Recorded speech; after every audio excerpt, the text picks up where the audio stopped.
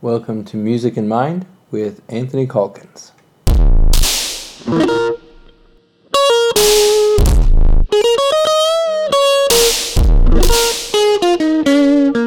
Hello. Today I'm going to be talking about the Fibonacci sequence and how it's used in music. I'll be using a piece composed by Franco Donatoni for solo viola, and I'll be using a song by the band Tool to illustrate a couple ways that it's used in music and how I think it's interesting. First off, what is the Fibonacci sequence? The Fibonacci sequence is a series of numbers where each number in the set is the sum of the previous two numbers, obviously excluding the first two numbers because there aren't two previous, so those are set to 0 and 1. So the sequence goes 0, 1, 1, 2, 3, 5, 8, 13, 55, 89, 144, 233, 377, 610, 987, 1597, 2584, 4181, 6765, and so on. So the Fibonacci sequence is closely tied to the golden ratio. They both expand in the same way. It's this kind of thing that a lot of artists like to think is sort of magical or mystical or tied to the cosmos or something like that.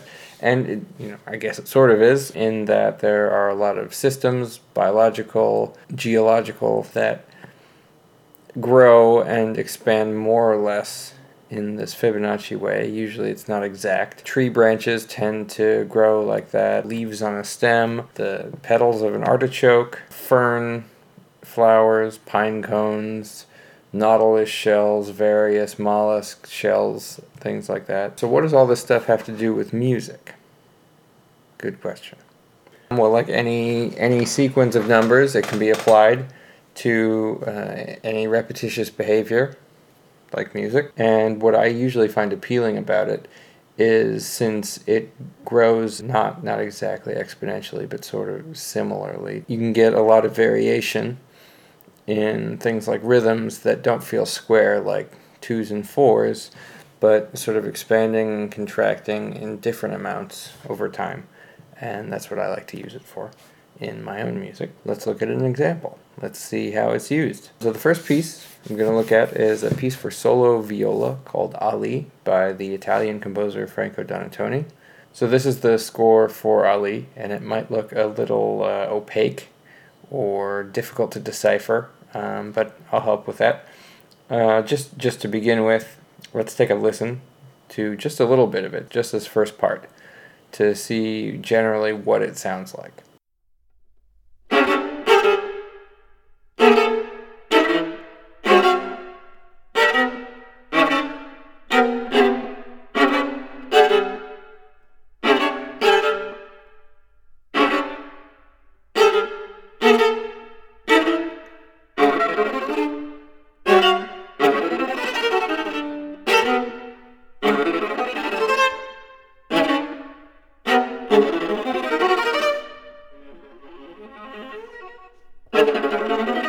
Yeah.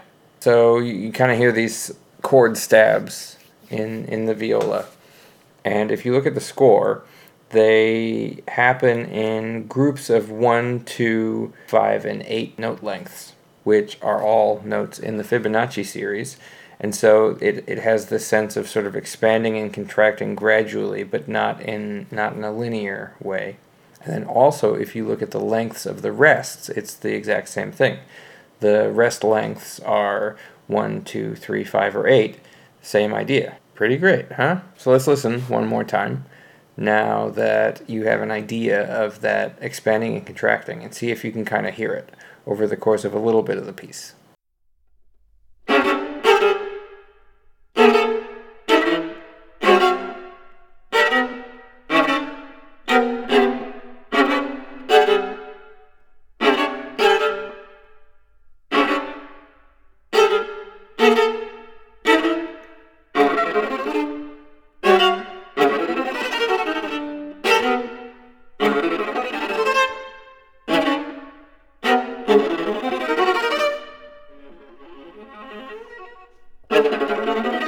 Now, on to Tool. Tool's song Lateralis is off their album, also called Lateralis, and it uses a lot of these same ideas. So I'm going to start by talking about one of the riffs in the song, which is one of the opening riffs in the song, which is 3 measures long, and each measure has a different time signature of descending numbers.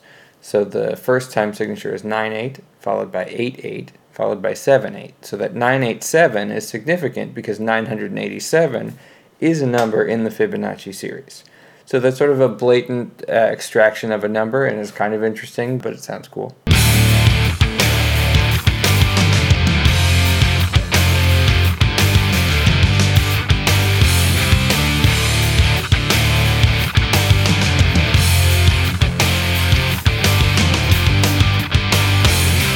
So now let's move ahead in the song to when Maynard starts singing.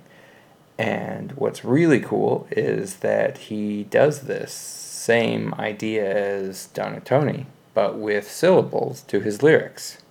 All of these are numbers in the Fibonacci series. And so it's sort of blatantly slapping these numbers and forcing them onto his lyrics, but it makes for this really interesting expansion and contraction. So let's listen to that section and see if you can count along.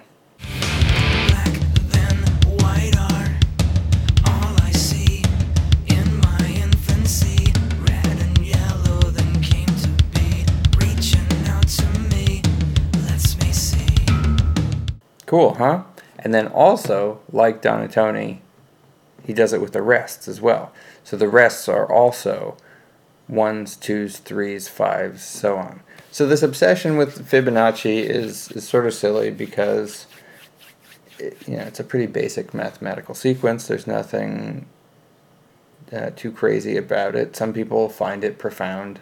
It's an idea, it's a series, and it sort of makes sense that that's how a lot of things grow and progress over time.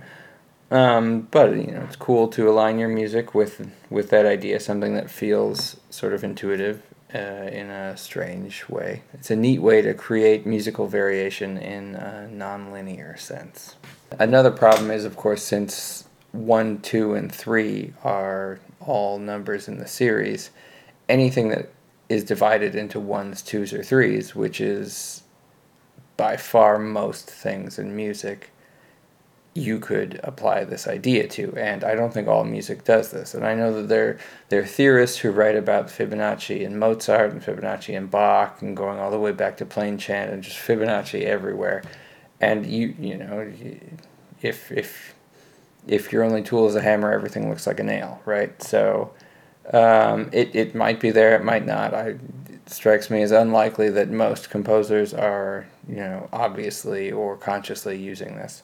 But there are some, like Bartók and Stravinsky, who it's thought and talked a little bit about using it at times for variation. So I'm going to end by showing you a piece called Marble, which is a piece I wrote a couple years ago for soprano saxophone, flute, and violin, as well as live electronics and interactive lighting. And this piece is highly based on Fibonacci sequences to create variation in note length and in rhythm and timbre and texture and all sorts of things. So we'll just listen to a little bit of it and see if you can hear the Fibonacci in it.